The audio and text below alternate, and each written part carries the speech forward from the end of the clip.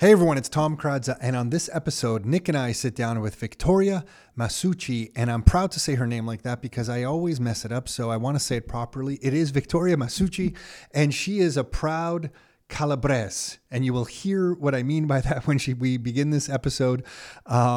She explains how, I guess at some point, perhaps she thought that her and her husband started late into the world of real estate investing. They were in their 50s when they began, and she explains their journey. I think this is really useful for anyone, whether you're in your 20s, 30s, 40s, 50s, beyond, who think they are starting late, because I can't tell you how many times we speak to somebody who's like 31 or 37 or 42, and they always say the same thing. Oh my gosh, we're starting so late into the world of real estate investing. So wait till you hear Victoria's story.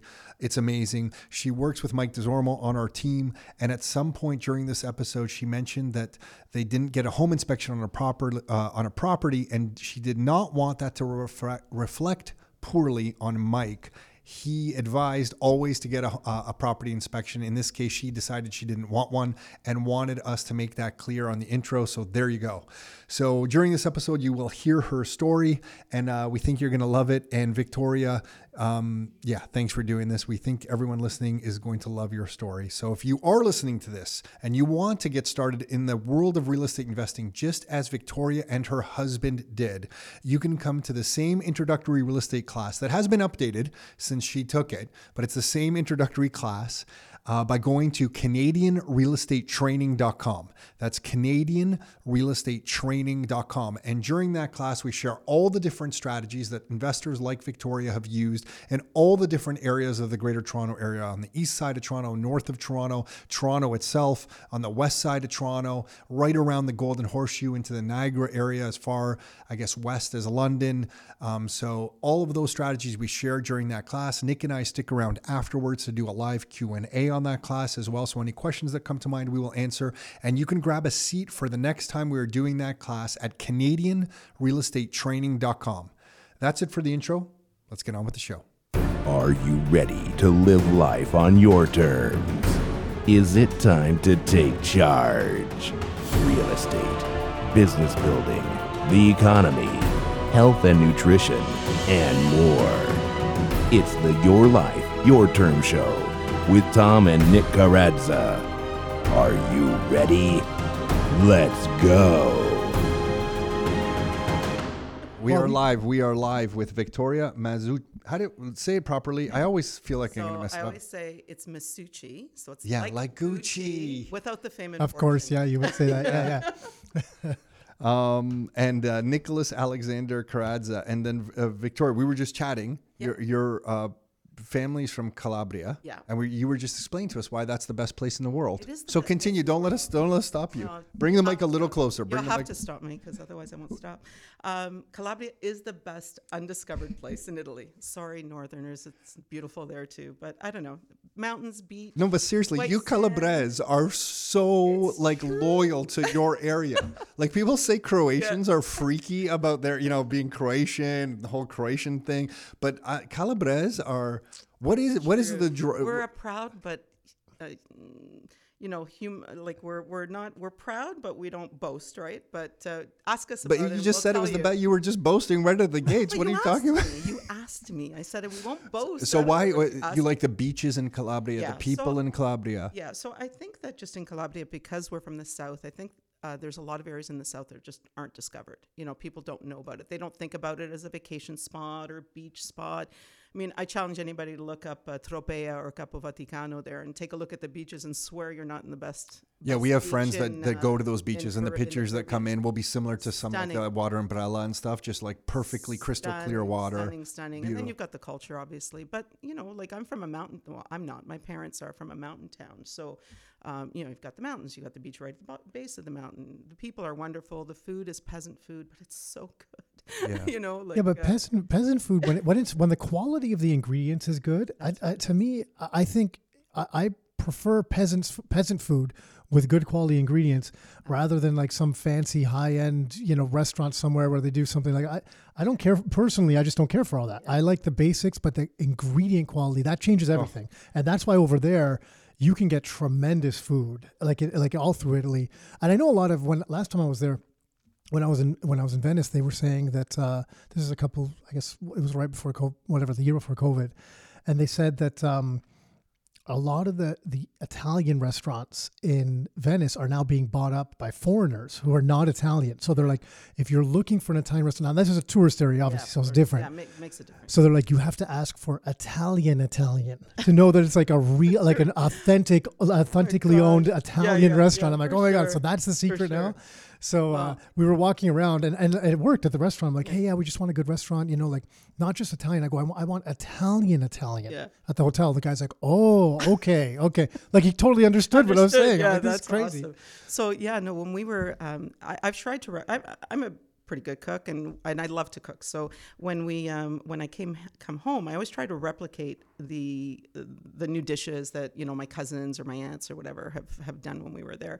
They're great about sharing everything. It doesn't taste the same. No, the ingredients aren't the same. It's the ingredients. Like you get olive oil here, to get the quality of olive oil that they're going to get there, you just can't. Okay, I get it shipped. Yeah, and we have our ways to get good olive oil here, but people, I guess I've turned into just this weird olive oil snob because people here will be like, oh, I got this good olive oil, and I'm just like, that's not even, that is cut, that is not even pure olive oil. Yeah. Like, I don't know what that's cut with, but that's not olive oil. So I have a story for you from last year. So last summer we were kind of we went in October. I was telling Tom that we had a side trip to Sicily with the kids. We stayed at a resort near Cefalù. It was stunning, just gorgeous. As much as I love Calabria, Sicily is beautiful. Whoa, no, that's blasphemy right there. You gotta give viewers where whoa. It's still in Italy. Some Sicilian fair, right? listening to this. Yeah, but my friend will Sicilians be and Calabrese, happy, that's serious. Yeah. So anyway, the kids came with us back to the hometown for a few days, and they went home. We had a couple of weeks with a couple of friends of ours he's Sicilian and she's German, and they're thinking of buying a place in my little hometown of 1,300 people because they love it so much. But in any case, so we were just kind of hanging around. It was quiet time, and I have an uncle, my mom's youngest brother, who's only 4 years older than I. So we have a long history. We grew up together, we teased each other like brother and sister almost, and my aunt, his wife, is actually younger than I am, so that's funny. But they were going to help out a cousin of theirs. He's a farmer, and he was going to pick beans. Like, well, we have nothing to do. We'll come, no problem. So the four of us three of us. Joe just didn't come. He came for lunch. Good job. Joe's not a farm guy. Yeah. So we go, and we're picking beans like for 4 hours, all these sacks. They're just like, they were impressed, I have to say. So anyway, our reward was lunch. Wow. It was amazing. They have cows, and when we first got there, they were making fresh mozzarella and ricotta. Jeez. And have breakfast. Well, breakfast was like a whole mozzarella. I don't know about you, but a whole mozzarella is a lot. But they're cutting it, and it's warm, and the ricotta. And then lunch was just everything from the farm, including baked beans that had been baking in an open fire for like 6 hours that morning. It was so good. We don't have, like, and we'd kind of, I guess, maybe like, long weekends or the cottage, people will grill for a long period of time or something, so we kind of have a little bit of that culture here, but we just don't appreciate good meals the same way, I find, or at least, the friends and with everyone that I hang around with, like how busy everyone is, it's just hard to find that. Whereas there, that's the priority. It is, and it's so cool. We were backpacking through Europe in the mid 90s. A friend of mine from university, and we ended up going to Croatia and visiting our village in Croatia. And my aunt makes some food and gives this guy, a good buddy of mine to this day, gives this guy a piece of meat. And after he eats, he's like, "Why does your family hate me?" And I'm like, "What do you mean?"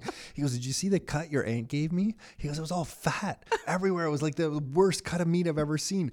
And I'm like, "No, you don't understand. They consider that the best cut because of all the nutrients are in the fat. The taste is in the fat." He goes, "They don't look at the lean cut of meat, like a top sirloin kind of cut. That's not like a thing. You want the fat. It's satiating, so you feel like you're full." And it's just so foreign to us in North America. But I'm like, no, she doesn't hate you. She doesn't give you the fatty cut because, she hates your guts or something. And also, if you look at the fat on a cut of meat there, it's yellow. Yeah. It's because it's a healthy fat. Exactly. It's not like a clear white Color's fat. different. Yeah, it's so different. And I think that's just something we've kind of lost the art of fine food here. Yeah. And if you have a half decent meal here in North America, you just kind of freak out. But over there, when we're there, fresh fish, I'm having liver, fresh fish, olive oil poured over everything, wine, olives. I mean, there's just nothing better. Simplest food that they take out for you on an impromptu lunch, you know, and it's the best. It's better than anything. Yes, you know, if someone you like can have slices here. us when we're there, some fresh prosciutto, like just freshly cut, Yeah. and some cheese and some wine, Yeah. you're happy. That's it. You're done. Just so happy. Yeah, that's it. A little bit of fresh bread there on the side. It's like the best. One of the restaurants that we go to regularly, we've gotten to know the waiter over the years. Yeah. And last year, he's like, look, so we ended up showing up. There's a lineup at this restaurant to get in. It's right on the beach, right? And so if the place is full, there's a lineup to get in. There's when he knows us coming, so there's a table ready for us. Yeah. There's two different wines are like waiting for us. We walk in. From his village, he brings his prosciutto from his village and his cheese. Yeah. He just brought us a platter. He's like, I got a surprise for you. So we just sit down. He brings us this platter, puts it down. We're there for a half hour eating all that before he even comes and says, okay, so do you want anything to eat? You know, and it's just It's crazy. When we were putting together our apartment, like after all the renos were done and then we were furnishing it. So we were going in my, uncle and aunt's like little car. How we got everything in, I have no idea. But anyway, and at a certain point during one of the trips, he says, oh, do you want to stop for a drink? It's like 5:00. They don't eat till 8:30. You want to stop for a drink? I said, yeah, sure. We stop at a bar. We all order like an Aperol Spritz. It's the big thing over there for a number of years. And all of a sudden they're bringing food. And I said, what is this? And he goes, it's apre-cena. Like, it's before dinner. Well, no, this is dinner. Yeah. Yeah, it's a great way of life. It was so good. My Yeah. And gosh. then at 8:30, it's like, okay, we're going out. Let's go. There's just something kind of peaceful, and like I feel like I'm living over there, and it just feels like the momentum of the day is right. Whereas here, no matter what happens, you just feel rushed. Yeah. Like when you come back to North America after being there for a few weeks or longer, whatever it is, you just feel like you're overscheduled. It's like, true. okay, I'm going here. We're going to do this. Mom, drop off the kids here. Grandma, come over here. Everyone's kind of like operating on this like timetable, and it just feels like it's out of sync a little bit. Even when we first get there, we're kind of on North American time. And so come 2, 3 in the afternoon, we're up, like we're awake, we're ready to go. Oh, let's go for a walk. No, it's hot out there. What are you doing? Crazy? Yeah. Literally, you can shoot a cannon down the piazza and no every one's street. there. No one's around. Yeah, when we first started Everybody's going over there, we would go to the beach at like 9:30 a.m. and then be right there till noon. Yeah. And they're like, what are you doing? Yeah. First of all, you don't get that up that early to go Yeah. to the beach. Are you And then kidding? you're going to be there at noon? Like noon to 2, that's the worst time to be. You don't Exactly. go to the Yeah. beach during the hottest time. The locals will just go at like 5:00. Yeah. They'll head over to the beach at 5:00. And now, after 10 years of going, we do the same thing. And we're like, look They're at those right. tourists going down to the beach now. What are they doing? You don't go to the beach at this time? What's wrong? It's too hot outside. You don't go to the beach. It's like only having cappuccino in the morning. Yeah, exactly. We have one of those stories. Joe laughs every time. Yeah. That was a hard lesson for me as well. Asking for a cappuccino in Italy after like noon or something is just insulting. Well, it's funny because one of our group asked for one a long time ago. I asked for one. It was so funny. The guy thought it was from there because my dialect is pretty perfect. I grew up with it. So, and he goes, "Signora, like cappuccino?" And my uncle starts laughing. And he goes, no, she's not from here. Oh, he didn't. He goes, and he goes, we understand tourists. He's saying, right? They're embarrassed for you. Exactly. But and then it happened a couple of years ago with a friend of ours, and he goes, "No, we're used to tourists now. We don't." That was better response than I got. I thought the guy was going to slap me across the side of the head. I was at a train station. I asked for a cappuccino at like 5 p.m. I thought he was going to just hit me. It's like sacrilege. Yeah, you don't do that. When did you guys buy your place over there? So we bought it the year before COVID. Okay. So we actually, no, 2 years before COVID, because then we did get to enjoy it a year before. We renovated it for like 4 months. And it was funny. We were coming home, and Joe, my husband, had said a couple of times over the years that we'd gone, why don't we just buy a place here? And we said, yeah. And that year we were there for a wedding, and he said, why don't we find a place here? I said, we're leaving in 3 days. Like, now you figured it out? We actually bought a place in 3 days. Yeah. And that was done. Yeah, and the reson I'm asking is because I remember the email you sent afterwards, and with a picture of the view. Yes. And I still remember that, and The it was view's just beautiful. Yeah. And you had been investing. You guys bought a few properties. Yep. You've done other stuff. I mean, Yep. you have your business, right? Yep. And at the time, you said something about, well, it's not really the best like investment, like the financial thing. And we all think like that. Like Yeah. as investors, we're always like, well, the numbers on this one doesn't make sense. Yeah. And sometimes I think we all lose track. And someone in our office just was going through this, and he ended up pulling the trigger on a lifestyle property that is like a dream property for himself. No different than you guys, like a dream property. And sometimes we lose track of that about, like, it's always about the numbers versus about your lifestyle, and you invest for the numbers to then be able to live the lifestyle that you want. But then sometimes to make that switch back is harder than it should be. And you almost feel guilty. You know, it's weird. You're right, because, you know, we haven't been investing a long time. Like I was telling Tom, we came to it late.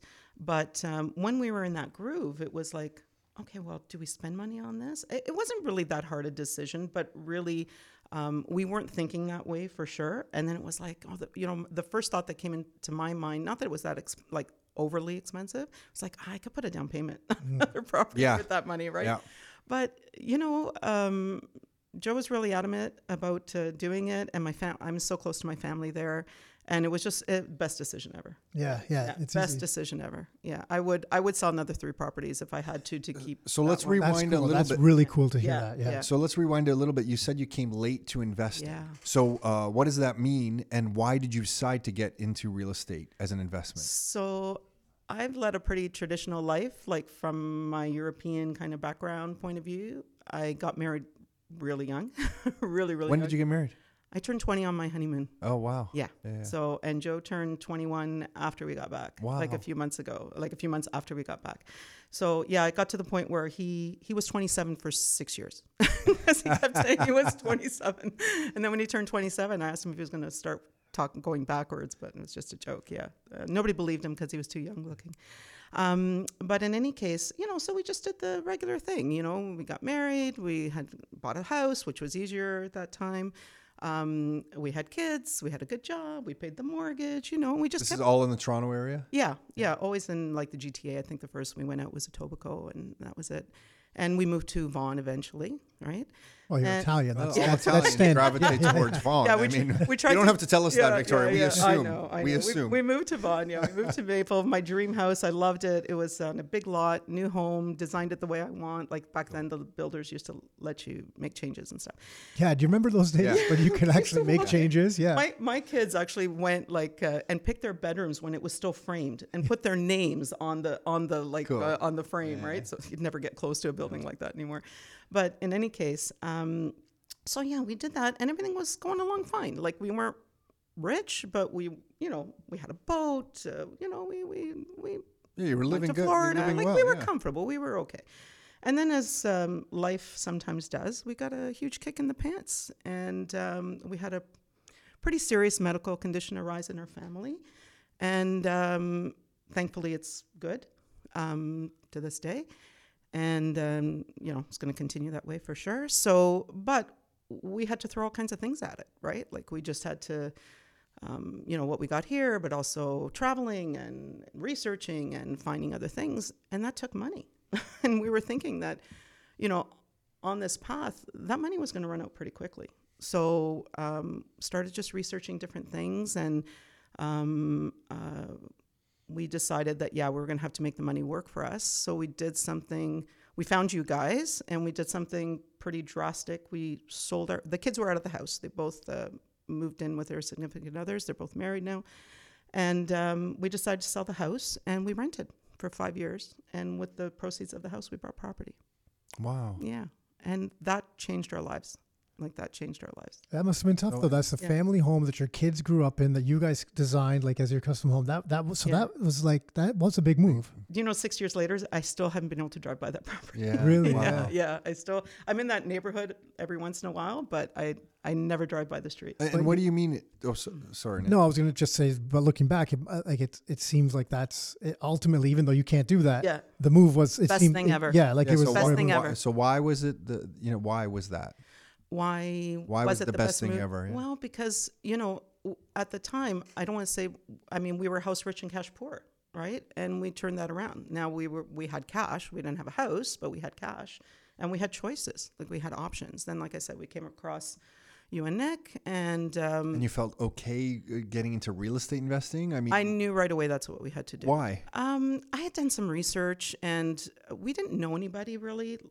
Of our circle of friends, we're the only ones that have, although, we've talked to people about it over the years. So we don't know anybody who's done that. But in my line of business, I've run across clients who, a lot of their fortune. And your line of business is? Is in the insurance business. Mm-hmm. So a lot of clients that have properties, and I deal with commercial properties only. I don't deal with personal properties. So in that, like, knowing you going and they own this building and they own this building and they have, residential properties and all that stuff. So the exposure came from there. So the decision was that, we had to make the money work for us, and properties was probably the way to go. And so we needed an influx of cash because we knew that one property wasn't going to do it. So now how to invest it? Now we had the cash, not a lot of cash because we had debt. Like, we had racked up some debt with all the stuff that was going on. And so just looking up, and I followed you guys for a while, newsletters and all that stuff. And then I So you thought we were a scam at first? Yeah, you're like, who are these people? Hey, we've been told a million times. Well, we're not Italian. If we were Italian, it would have been different. Are they Calabrese or are they not Calabrese? Once I found out you were Croatian, at least. No, actually, I'm very spontaneous. It was, but that was important money, right? So, and my other half, like Joe, is very conservative, right? So. I usually pull him out of something to do something, and he usually pulls me back and says, whoa, right? That's kind of the way that it works. And it works out really well. So finally, I think I'd followed you guys for 3 or 4 months. I said, I think we should go to one of their little meetings. And he resisted at first. And I said, no, come on, let's go. We'll never know. We'll walk out if it's not for us. So we did come, and here's a skeptic. So Joe's like a huge skeptic. We signed up as soon as the meeting was done. Oh, wow. So he was very And you drove convinced. over from there to our office, maybe in Burlington, Oakville? Oakville. It was the Oakville Yeah, location. it wasn't so Burlington. Oakville. So this is 2000. We joined Rockstar the end of 2016. Yeah, wow. Yeah, the end of 2000. So That was a commitment to get him in a car and drive him over to Oakville. Especially as a skeptic. He's like, what am I getting into? Yeah. So, so we became part of members October or November of that year, and we're assigned to Mike, who's fantastic. And in February, we bought our first property, sight unseen. I told Tom, I think for 2 for sure, maybe even our third, all 3 were bought sight unseen. You're early one for someone that's like with Joe being a skeptic initially to go. A lot of people end up buying sight unseen, but most of them, like that we've worked with, most of them always that's at later down the road. At least the first one, because they build they build a sense of trust with someone. They know kind of so in this case it would be Mike. They build a sense of trust with Mike. They're like, okay, I'm good. We think alike, and then they kind of go down that path. And you guys just took that path from the beginning. Yeah. Was it because you were just busy with work, or? Well, very busy with work. Hit it off with Mike right away, and knew he had our best interests at heart. And I think the first 2 properties came within a month of each other. So I think one in February, one in March, and then another one later that year. And then I think the next year we bought 2. And that's fine. Can I interrupt you for 1 second? Yeah, so that was 2017. So if you were buying in early 2017, this is interesting because that early in 2017 was when the market was turning. The market was very active, and then there was a number of reasons, but the main one people remember is they announced some changes to foreign buyers and stuff. But there was other changes happening too to take the froth off the market, and the market really kind of turned. Some prices down, turned a little bit. More high end homes, not as much in the starter category. So it's interesting that you started at that time because a lot of people would look at that time and be like, well, okay, I'm not going to start now. I'm going to pull back and wait because this is not the right time to start. But looking back now in 5 years, like, thank God you did. Yeah. Well, I think that I attributed that to a couple of things. Number one, we didn't know any better.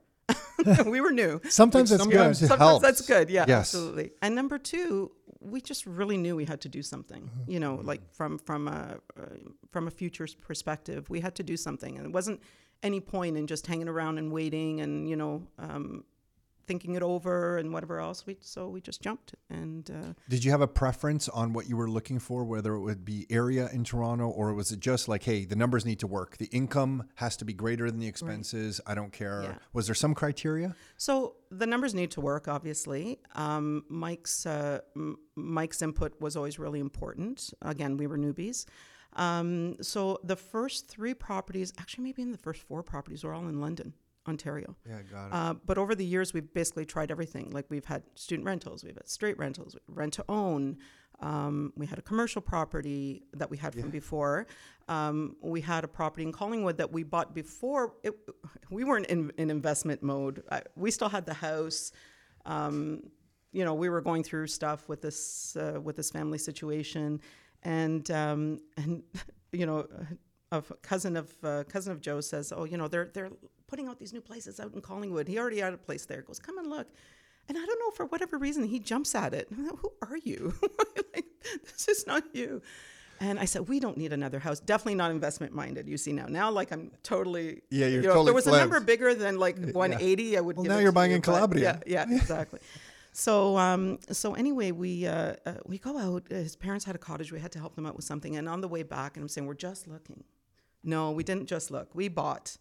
And that's when I said, if we don't use this, this is going to be a rental. First word I've ever said that out of my mouth. Never even thought of renting out anything. Anyway, I remember that we bought it in the middle of 2015. We didn't take possession until like the end of 2017. Wow. They could not sell the properties. Like, oh, wow. It almost didn't get, like, they couldn't move forward because they couldn't sell them. And I'm thinking, should have bought 4. Oh, wow. You know, right? Yeah, crazy. So it didn't scare you off that they couldn't sell the property? No, you know what? He wanted it. It was fine. We were okay with it. And then the year after is when we sold the house. So, you know. Got it. Yeah. So now up in that timing area, you could really remember, was it 2 years ago, right around when COVID broke out? You couldn't buy a property if you wanted to. Do you remember the pandemonium buying the property? Actually, we were talking to the same person about the same lot, I almost think. Well, and then you had a better connection than I think we had. He shared the same name as my father. That's right. He was Italian. Yeah, Vito. His name was Vito. Yeah, Italian connection again. Yes. Yeah. I said, I'll never forget you. I said, I'll never forget your name because my father's name was Vito. So I think we got the special call from them up in it's the Blue Mountain area, and they said, well, you know, the lot you wanted went to somebody else, and I knew already. I'm like, that was Victoria, and but we have this other lot like right across the street or something, and anyway, we had I think by then we had already decided we were going to buy one of those Bluemont. Well, you guys properties. did really, really well. I wish we actually had bought there. We went to go take a look, and we didn't buy it because the bungalows were all sold out, and we were pretty head set on a bungalow. Yeah. And how I just wish I bought anything in your development. You know the strategy is you go to the village there and you have lunch with alcohol, and then after drinking enough alcohol, you go to the sales office. There you go. Yeah, and then that just becomes a natural way to buy.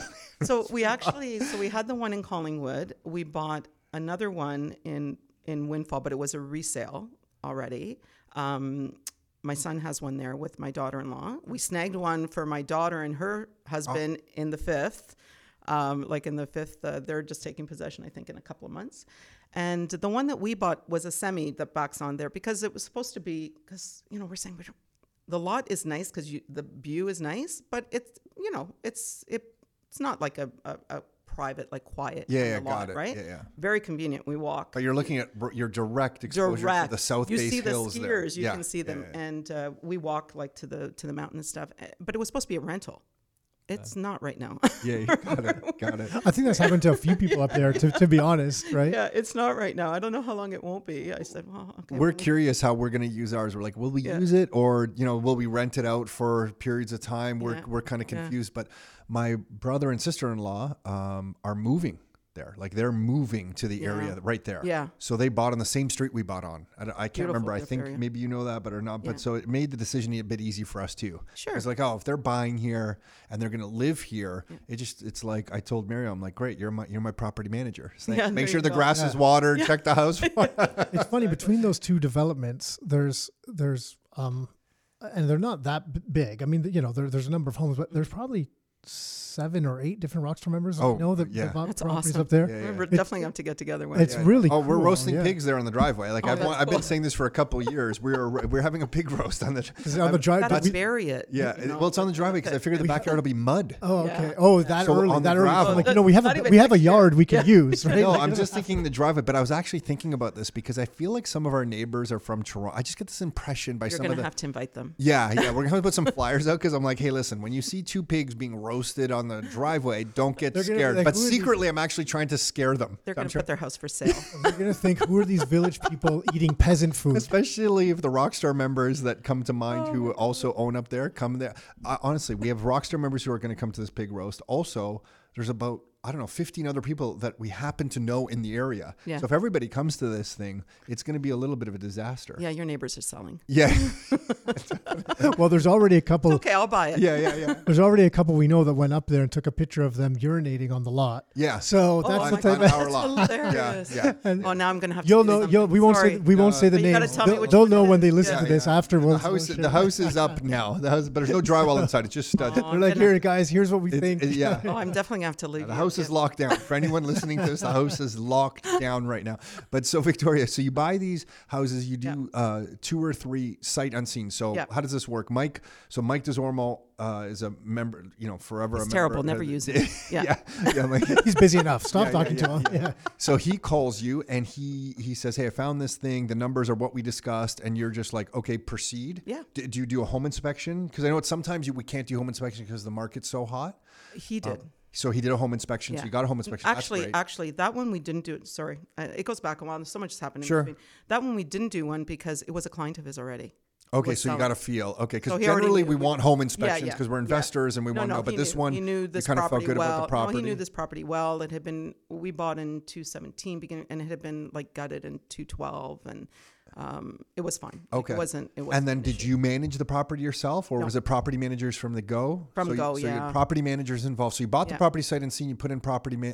So did you ever see these properties? I'm just trying to figure out when you got exposure. So the first one we have seen because we Okay. went. It's a student rental, so between like that time where they flip that next year, Okay. we did see that. We did see it. Okay, that's By good. then So we you had bought knew you another bought one. something existed. Okay. We bought another one, so we took advantage and we went at the end of April and saw them both, or beginning of May and saw them both. The third one, we were in Italy when it closed, so Mike did the inspection. Like he went through. We hired the inspector, but he went through with the inspector. He sent us pics. And, it looks good. Okay, we'll close. No problem. We weren't even around. We got really comfortable really fast. Yeah, cool. Really Okay. fast. Okay. But again, we would never be able to do that without the right team, right? Yeah. So we had Mike, we had like the right lawyer, we had connection at the bank. Obviously, we had become really comfortable with the inspector by then. We use the same one. You're in insurance, so you have that. We're in stuff insurance, covered. so we had that done. Although the lawyer did have to remind us, we need a binder of insurance. Oh yeah. Yeah. So let's go to the upside and the downside. What was something that surprised you? Like, financially has it worked out? It sounds like it has. So it's financially it's worked out the way you expected, or it sounds like better even. Better, much Okay. better. So we've been, knock on wood, or my calabre's head. We've not had a lot of problems with tenants. The worst problem that we had, and it turned out not to be a problem, but it was a rent to own that we had. Like I said, we've tried everything. We've tried student rentals, straight rentals, rent to owns, shorter term rentals. And just by chance, we got an email from Neighborly saying, "Oh, so and so from such and such a property says that they were your tenants at some point. Can you give them a reference?" As far as I know, they still live there. Yeah. They still are my tenant. Yeah. So we texted them, and they said, "No, we're still here, but we thought we might have to move out. Not sure if we can afford this place anymore." And we said, "Okay, like whatever we can do to help you, like we can help you with something." Because it wasn't rent to own. We were, in one way, listen, from a selfish standpoint, it's good for us that it didn't work out. But the point of that property is we knew what we were going to get out of it, and we were helping this couple get a property. So that was the intention. Yeah, of if that it can property. work to both sides, Exactly, it's beautiful. exactly. Yeah. So we found out then that they hadn't, there was no heat in the place. It was like the end of November, and there had been no heat.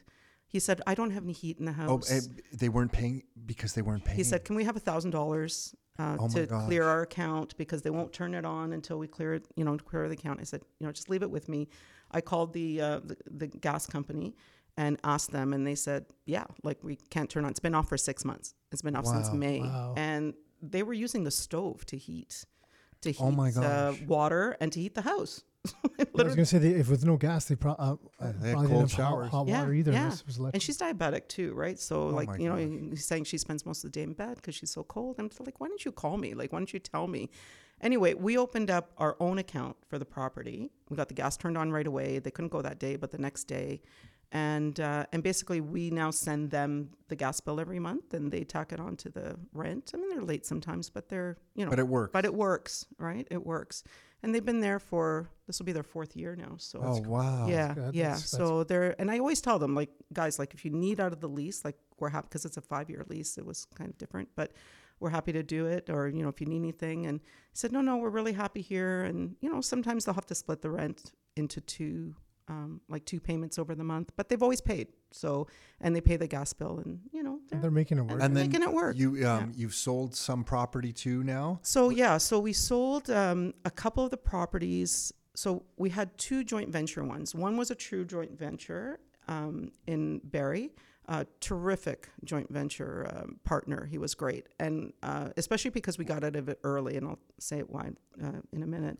The second one we bought with my brother-in-law and his brother-in-law, because we wanted to introduce them. He's married to my sister. So we wanted to introduce them into real estate, but they were too nervous to do it on their own. So this gets them to dip their toe in the water. So we bought with them, but the intention was always for us to get out.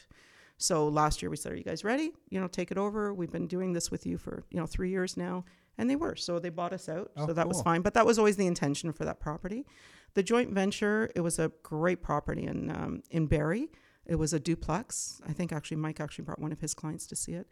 And we sold it because we were buying another place, like our own, like principal. So what we ended up doing was we ended up selling 3 properties, and we bought the Collingwood property, and we bought a property in Bradford to be closer to our daughter. Oh, so cool. And son. So we actually own a place now, which I thought we would never do. Well, we own 2 personally now. Yeah. So Victoria, what a journey you're on. Yeah, it was a real, like I said, it took 5 years. We sold the house to get the properties, and then we sold part of the portfolio to get like a seasonal and a property to be closer to our daughter. But it only took 5. It only took 5 years as well. Like, that's not that long. Because a lot of people think. Well, you said early on. You said you felt like you got to it late. Yeah. Right? And a lot of people, because I've seen people, at 50 or 55. Well, yeah, we were almost mid-50s, like 53. Yeah. And they're like, it's just too late. And Yeah. I'm like, yeah, I get where you're coming from, but I don't know how long you think you have, but you probably have a while. And which means it's not too late. Yeah. It doesn't take that long, which is cool. Yeah, the way that I've thought about things for a long time is, you know what? 10 years is going to go by anyway, right? 5 years is going to go by anyway. A quarter century is going to go by anyway. So you might as well try and do what you think you need to do. What made that joint venture partner so good? You said he was wonderful. Why? Yeah. He was, number one, he knew what he was doing. He was very experienced. Number 2, he's just so cooperative, like such a nice guy to deal with. We were the money partner and the mortgage partner, and he took care of everything, including tenanting the place. Just so knowledgeable and easygoing. And when we told him, we said, like, the mortgages in our place would definitely make it easier for us if we could get out, because we wanted to we were in the position to buy our own place now. And that mortgage was kind of weighing us down a bit, for eligibility and that kind of stuff, when you own a properties, right? So, and we said, like, if you want to find someone to take our place, like, we don't necessarily have to sell it. We had agreed to a 5-year term, and this was only a year and a half.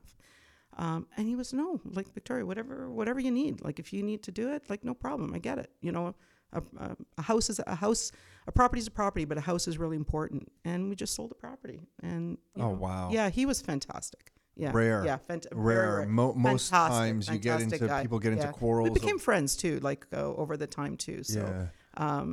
we haven't seen each other much because of COVID and stuff, but we always say that it feels like we've known each other for like 100 years. So that's very cool. Yeah, just a great guy. Yeah, great guy. Sometimes on joint ventures, you'll have like a repair that needs done, and people start arguing whether it needs to be done or not, and money gets involved there, and it gets a little squirrely. Now, having said that. And again, the one with my brother-in-law went terrific as well. Like, no issues there. He's a great guy as well. I don't know that I do another one. Not because, it's great if you want to scale up and that kind of thing. But I've just found over the years that I want a lot more control over my stuff. Yeah, well, I think we're like that. We don't really like doing joint ventures. Yeah, we've done them in the past with other investors. And I guess between us, our stuff would be considered. I don't think of it that way. Yeah, I almost look at it as like with the stuff we do together, it's almost like one entity. Yeah, right? Yeah. But joint ventures, we generally don't really like. We don't want the hassle of like having to explain to somebody, we want to sell or we should make this repair. It's like, I just want to do things my own way. Yeah. Like we have a joint one with our son, for example, but that's like you said, different. It's different, right? Like we're used to them, even in the business, we're used to working with them. Oh, and the other thing we did, like, because, you kind of think I figured out that even though I'm a traditional person in lifestyle, I don't think traditionally anymore. Maybe in my 30s and 40s I did, but in my 50s and 60s I don't. I'm always told that's like, your brain ever stop? No, it doesn't slow down. It doesn't turn off. It just keeps going, which is probably why I don't get a lot of sleep.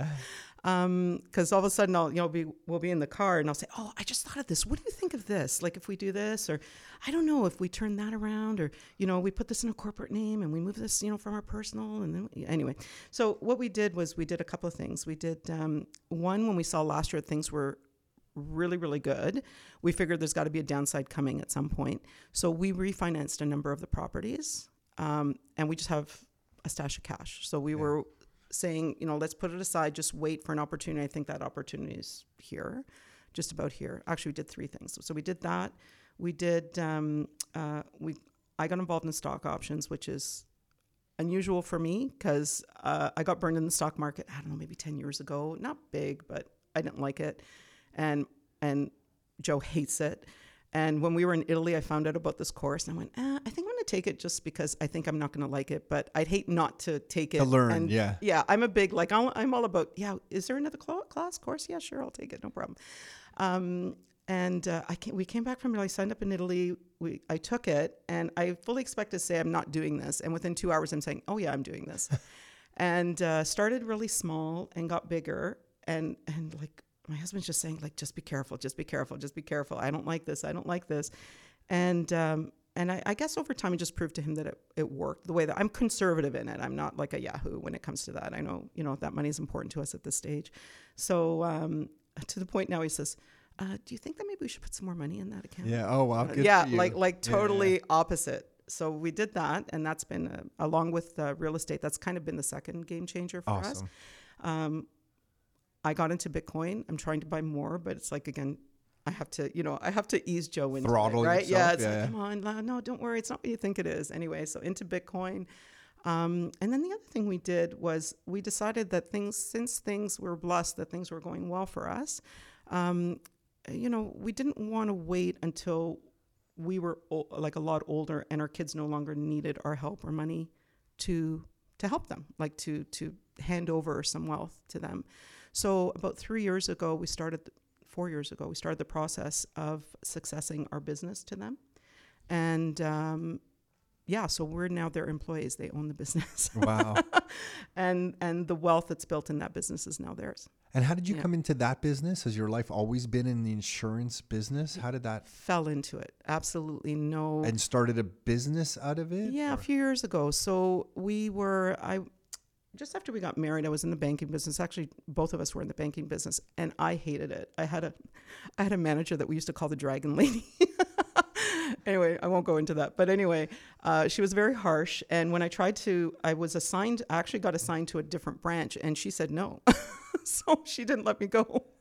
Anyway, about a year later, a friend of mine, an older gentleman, said, you know what, I think you'd be really good in this business. He goes, I've been doing it for a lot of years. You should try it. So I handed my resignation, which she didn't accept. And I said, well, you cannot accept it, but I'm leaving, so it's okay.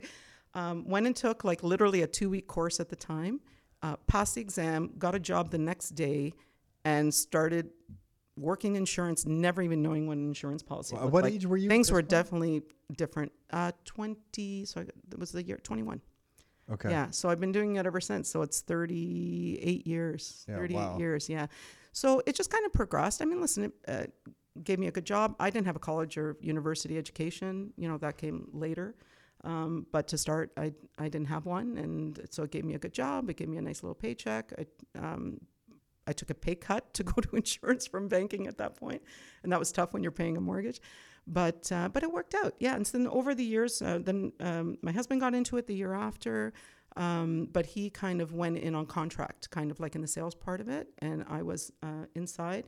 And then we just kept going like that for many years. And then in 2014, an offer presented itself where we could kind of be partners in a particular brokerage, kind of running our own cluster and that kind of stuff. And we took it, and it went really well. Like in the short time, we built it really nicely, and took some of the wealth out of it. In the meantime, selling it to the kids. So we were able to take out, some of the wealth, and the rest now, like I said, belongs to them. And now I don't have to, they're in their 30s and they're running their own business and they're really good at it. And what type of insurance? What's the area? So it's everything under one roof. So personally, myself and my daughter, our team, we do commercial business insurance. My husband, my son, and their team do like personal, house, car, all the toys. But we have surety, bonding, all kinds. Oh, wow. And everything's under one roof. We may not necessarily do it ourselves, but there's definitely. And what's the name? If someone wanted to reach out to you guys? Yeah, it's Oracle RMS. Oracle RMS. And the website is? OracleRMS.com. OracleRMS.com. Yeah. And then what have you learned? So now you went into real estate. You started this, you kind of got into this business. What on the business front, your mind, you said, just doesn't stop. So now you have real estate. You were talking about the stock option. Now you're on your own business. Have you driven yourself totally crazy? I'm just thinking about the last 5 years. And it's been intense. It seems like, or what was 5 or 6 years from when you sold that house to this point. You guys have. You've been busy. But it's really interesting because it's like you laid the foundation for a period of time. And then you were just able to make a couple changes and then build on that foundation. Because without everything you guys had put together up to that point, it wouldn't have been possible, right? So it's really interesting that way. But sorry, back to Tom. I think back to your question.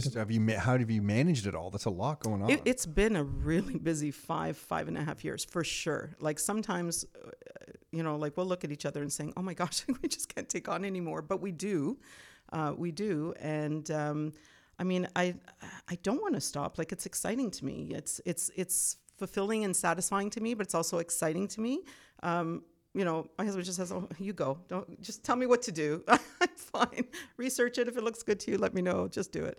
But not to the point now where, I'm going to be 60 next year. A lot of people these days retire and slow down. I don't want to slow down. Mm-hmm. I may retire, but I'm not going to slow down. So, I've joined a mastermind group because I want to see what the next level can bring. I want to learn about Web3. These are things that I didn't have the time to do when I was in my 20s, 30s, and 40s. And I feel like I just want to do them now. Right? That's cool that you do that, because a lot of people will slow down and they almost use age as an excuse as why it's okay to. And I think that causes you to, once you check out that way, I think it causes you to slow down in more ways than one, and not necessarily in healthy ways. Yeah. I think mentally and physically, once you've decided that you're like, well, I'm just retired now, so I'm just going to live this retired life of doing very little. I don't know if that's a healthy way to look at things. You can be doing other stuff or doing whatever you want, but I feel like there's still an opportunity to whether it's learn or just experience new things or just experience old stuff over again, whatever it is I think you have to still you have to use the mind, use the body, all that type of stuff. At this point, our kids are settled, they're fine, they're good, we're good, thank God, healthy. My next big journey is my own health. I feel like all the stress and the busyness of the last few years have kind of put what I consider my health on the back burner. So that's a big thing for me now. Started working with Dr. Cowan at Phenom. Yeah, he's great. And, so just starting that journey. So that'll be a big journey for me. But on top of everything else, I just got to keep going. Yeah, that will be going down the health journey is this rabbit hole of nutrition and supplements and your own blood work and digestive system, hormonal systems. That's a whole other rabbit hole. I have a testing kit in my freezer. Do you? And a 3/4 drink smoothie in my car. Yeah. Once you start going down that rabbit hole, because I had done none of that until I was 39, and Nick finally said, "Hey, let me drag you to the gym," because I was complaining of energy. So I have him to thank for that, because I wouldn't have gone. Yeah. And he dragged me into that, and then that led me into nutrition. And it's a year. It just takes years of figuring yourself out and how your body works. Yeah. I was going to say, what, I don't, I guess I'm trying to say, I don't wish health issues on anyone at all, right? It's obviously a bad thing. But what % of what you guys have done do you kind of equate back to that happening and you guys having a little bit of a fire lit underneath you? Did you guys make those moves? Partly there was a financial reason. I get that. Mm-hmm. Was there a part of it too that was you know what? Because there was a major health issue, life's short. And if we're going to do this stuff, we need to do it now, because you just never know, right? Did that play into the equation at all? It did. I think obviously that situation lit the fire, but I think it just made us realize that we were on autopilot for so long. I mean, listen, we had a good life. We did. At one point we had a big boat and the kids loved it. We spent 12 years boating. It was great. We got out of it not because we had to, because it was time. It was done. We did it, been there, done that. Made a great group of friends, which we still, travel with and stay with and, see now. Kids have great memories. But I think we just realized that we're just on autopilot for so long. It was easy to take that road, right? Like it was easy. And that's why, when some people say, well, you guys got lucky or whatever. Yeah, we did a little bit, but you also have to be willing to make the tough choices. Our big tough choice was leaving the house. I'm telling you, I cried for 2 months. Like every night I would go upstairs into the room because I didn't want my husband to see me. And I would go upstairs. I said, I'm tired. I'm just going to go to bed early. And he knows, like, I'm a night owl. Energy is not my issue. So he would come and check and he goes, are you okay? And I went, yeah. And then I think after a few weeks he goes, are you ever going to be okay? And I went, yeah, I'm going to be fine. I need to get over this. Right. But like I said, it was the best thing we ever did. Like I just had to make that separation. And now, I mean, we have a beautiful home now. We have a beautiful seasonal now. But I told Joe, like, I'll never have that same attachment. That was just an attachment. My kids grew up there, all the memories. Yeah, the memories. I could see that for sure, yeah. But now I said, like, hey, like, in December, when everything was really high, like November, December, the house that we've owned for a year, I said, do you want to sell it? Like, now it's like, let's just get rid of these things. Yeah, we'll make a ton of money. He goes, where are we going to go? I said, well, rent. We've done it before. What's the difference? He goes, I kind of like it here. I do too, but it's just a house. Like now I've completely changed. Like really now, like I call myself the nomad, right? It's just practicality now, or it's just a place to live. So very cool. It's funny. It's almost like you need your back put against the wall to take some action to get yourself out of autopilot. And I think some people are maybe lucky that they don't have those moments in life, but then the result of that is sometimes they're in autopilot. And I think for me, if I look at the way I freaked out in the corporate world, that changed my whole life. Like I was literally freaking out. I couldn't go to the job anymore. And then on the health side for me, it was like I was being rushed to emergency by my wife because I had stomach pains that they couldn't figure out. And thankfully it was nothing, but I knew I had to change I knew there was a change required, and that led me down another path. So sometimes these moments of frustration where you're pushed against the wall, they end up being the best times in life. Well, I say that too. Like, I don't know that we would have been pushed in that direction if we felt we didn't have to, just because we were comfortable. It's not like we were suffering. We were comfortable, things were good. I think I'm an optimist by nature. And I just think that you can find a silver lining in just about everything. And that was our silver lining. Yeah. Was it tough? Yeah. Like, was it the whole situation, selling the house, dealing with this medical condition? Like, was it tough? Yeah. But so much has come out of it. Like, financially, family, we're always a close family, but we're even closer now, like ever. Like, our kids are our friends. Like, kids like to be with us, travel with us. Oh, when are we going? Let's go here. Let's do that. What do you think? And it's, oh, how cool. Yeah. Like our son and daughter-in-law, my daughter-in-law wants to take our son to Hawaii for his birthday. And the first thing is, you guys want to come? It's like, we're leaving for Italy 5 days later. I don't think we can, but otherwise we would be there. Like it's just, awesome. It's great. Yeah. So it's good phenomenal. And so you're going to Italy this year? We are. When are you going? End of July. We'll go for a month. Yeah. I have to come back because I have my, we have my 90-year-old father-in-law living with us part of the time. So we share between my brother-in-law and sister-in-law and myself. Got it. So we can't spend any more time because September 1st, a month is a nice break. Yeah. That'll be the weather's going to be hot there. Really hot. But you're up in the mountain. You said we're in the mountains, so it's a cooler. little cooler. At night it'll cool down. There's actually a place. It's called the Commune. It's not really, but there's nobody there. But anyway, so you drive up the mountain about 5 minutes from where we are. It's probably about 10 degrees cooler. There are pine trees that are over 100 feet tall there. Wow. There's a natural spring that runs through there, so that's where you get water. And this huge area where people just barbecue. Like somebody's built a couple of stone fireplaces, and we just cook there and stay there and picnic there. It's fantastic. When it's really hot, you head up there. It's fabulous. You don't have to bring water because the water's right there. Oh my God. That's so nice. Yeah. Yeah, it's great. It's great. And so then, it'll be interesting to see the next 5. You've done so much in the last 5, 6, 7 years here. It's going to be interesting to see the next 5, 6, 7 years. Yeah, I just want to take, we just want to take some time to see what opportunities come up. Like I said, now we have we have the capability of being able to do that. We're just trying to be a little more careful as to, not careful, but we want a little more insight, because I think there's opportunities coming up, and they may not be in the single residential space that we've been in all this time. So yeah, we're not going to jump. We're also, knowing us, we're not going to take long either. So we'll figure it out. It's just a really great position to be in, and I really have you guys to thank. Seriously, in all honesty, seriously, it was once. I mean, we were leaning that way, but I feel like if we didn't find Rockstar, if we didn't find Mike, if we didn't find, your office and your philosophy of wanting to help everybody be where you guys are, not where you guys are, but you know what I mean, like follow the path that you guys followed, I don't think we would have been as successful or as confident, because confidence had a lot to do with it. Yeah, and I think that's some things between each other, what we can share to give people confidence. Yeah. It's not, you're going to be successful at whatever you're doing. Look at your whole life, Victoria.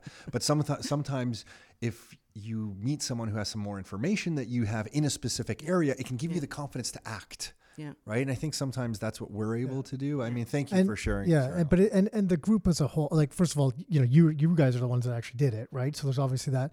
But I think it's also just the group as a whole that provides the confidence, because it's not just like, these two guys that are saying something, that maybe there's some kind of, something to put on that. But when you see a larger group of people doing it, then it gives you the confidence even larger, because there's this larger kind of network of people that becomes like a support network when everybody's going through their real estate pain of some sort. You can also just vent with other people, Yeah, but somebody had to put that together, right? Like, I know certain things that we put together on a smaller scale. Yes, it grabs a life of its own, and it's terrific, and you're proud of it, and you're happy about it. But somebody had to put that together, right? Yeah. And you guys were the ones who did that. Yeah, those first 5 years were torturous. I'm not gonna joke. Only because you had to put up with each other. Yeah. Looking back now, those first 5 years of building Rockstar, I'm like, what the heck were we even thinking? Because we were so like, I don't even remember this is going to work. Yeah, because ignorance is bliss sometimes. You said it best there. We didn't know. So you just keep building, but we didn't realize how long it would take to build and how much work it would be. Yeah. And it's just a blur. Like, I don't even know what I did those 5 years. Oh my gosh. I barely remember those years. Sometimes I go back to Carol and I'm like, Carol, thank you just for everything you handled during those years, because I can barely remember what was happening. Leaving at 5 a.m, we were doing stuff till like 11:30, sleeping. I remember getting the old espresso, the old style espresso machine, stovetop espresso. Yeah. And just making espresso. God, those are staple. Making those at like 8 at night, because I'm like, I need to keep going here. I need some espresso. So our son is a real coffee aficionado. Oh, like Tom. Oh my God. I call that snob. Yeah, he is. He'll say it. He will. No, you know what's a good coffee and what's not. No. He's at a whole different level. He imports his raw coffee beans. He roasts his own coffee beans. Wow. He grinds them to a certain. I can't tell you the machinery. Wow. Half his kitchen is coffee. So he's roasting them at home. He's got all these tubes. I don't even know what they are. Wow. That smell it must be nice in the house. He has a. So he can take it with him. It just folds into a pouch like this, and it's a pressure espresso maker. Yeah, I know the type. Yeah. So, but it's got like this little gauge, so you're sure it's at the right pressure. Wow. Oh my God, he's just too much. Used to have. He does make excellent coffee. So I used to, but the peak for me was having this AeroPress that I would press my own coffee while we were traveling, and a bunch of us went to a conference once. And I think I feel like we were in Mike's hotel room. Do you know what I'm about to talk about? I was making this coffee. And at that time, we were in this mode of putting coconut oil and butter in our coffee. Right. And we were shaking it I up. did that for a while. Okay, and we were all like addicted to it. Yeah, we were so addicted to this stuff. And Mike was getting addicted to it. I'm like, Mike, I just made you one. And he grabbed it. And I guess he thought it needed to be, he'd need to shake it up a little bit more. He started shaking it. The thing explodes. Oh, no. The hotel room's all white sheets on the bed. Just coffee, just like literally wall sheets everywhere. And it's just like that person who took care of the room was happy with you. Oh gosh, it was awful. I forget how much we tipped and helped out, and it was a brutal. And then I think it was like Ruben or whatever ran to the washroom to dump the coffee. That's what I thought. And then the coffee beans, time. the coffee beans got stuck in the sink, and then they flooded over. The sink started overflowing in the bathroom. Just a mess. It was a disaster. I don't drink the coffee, so I had nothing. I was a good observer. I was just laughing at disaster. I forget. You would have been dragged in anyway. Yeah, you know that. Yeah. We just admitted that we're this is all our fault. What do we have to do to fix this problem in this room? It looked like a war zone. It's a disaster. Yeah, even the guy, you guys tipped the guy that had to come out and clean the trap out of the sink with all the coffee like, grinds. What's in here? We're like, oh, it's coffee grinds. He's just looking at us like, what are you guys doing? Yeah, who knows what he thought it was? Yeah, for sure. Yeah, what did you guys put down this Coffee thing? grinds could look like a few things. Anyways,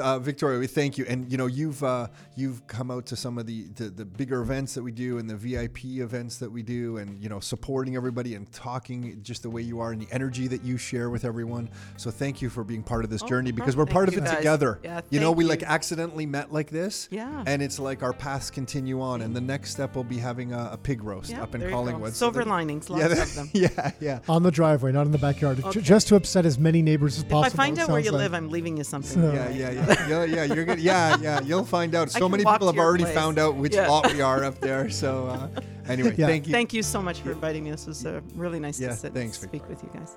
Take care. Hey everyone, hopefully you enjoyed that episode with Victoria. And if you are listening to this and you want to jump into the world of real estate investing just as Victoria has, and you don't know where to start, perhaps you want to check out our introductory training class. We do it, it's about 90 minutes. Sometimes it goes 2 hours depending on how long the Q&A is. We cover all the different strategies, all the different areas here in the Greater Toronto and Golden Horseshoe area that we're working with investors. We stick around after the class and answer all the questions that come our way live. So you can check that out and register for the next class at CanadianRealEstateTraining.com. That's CanadianRealEstateTraining.com. That's it for this episode. Until next time, your life, your terms.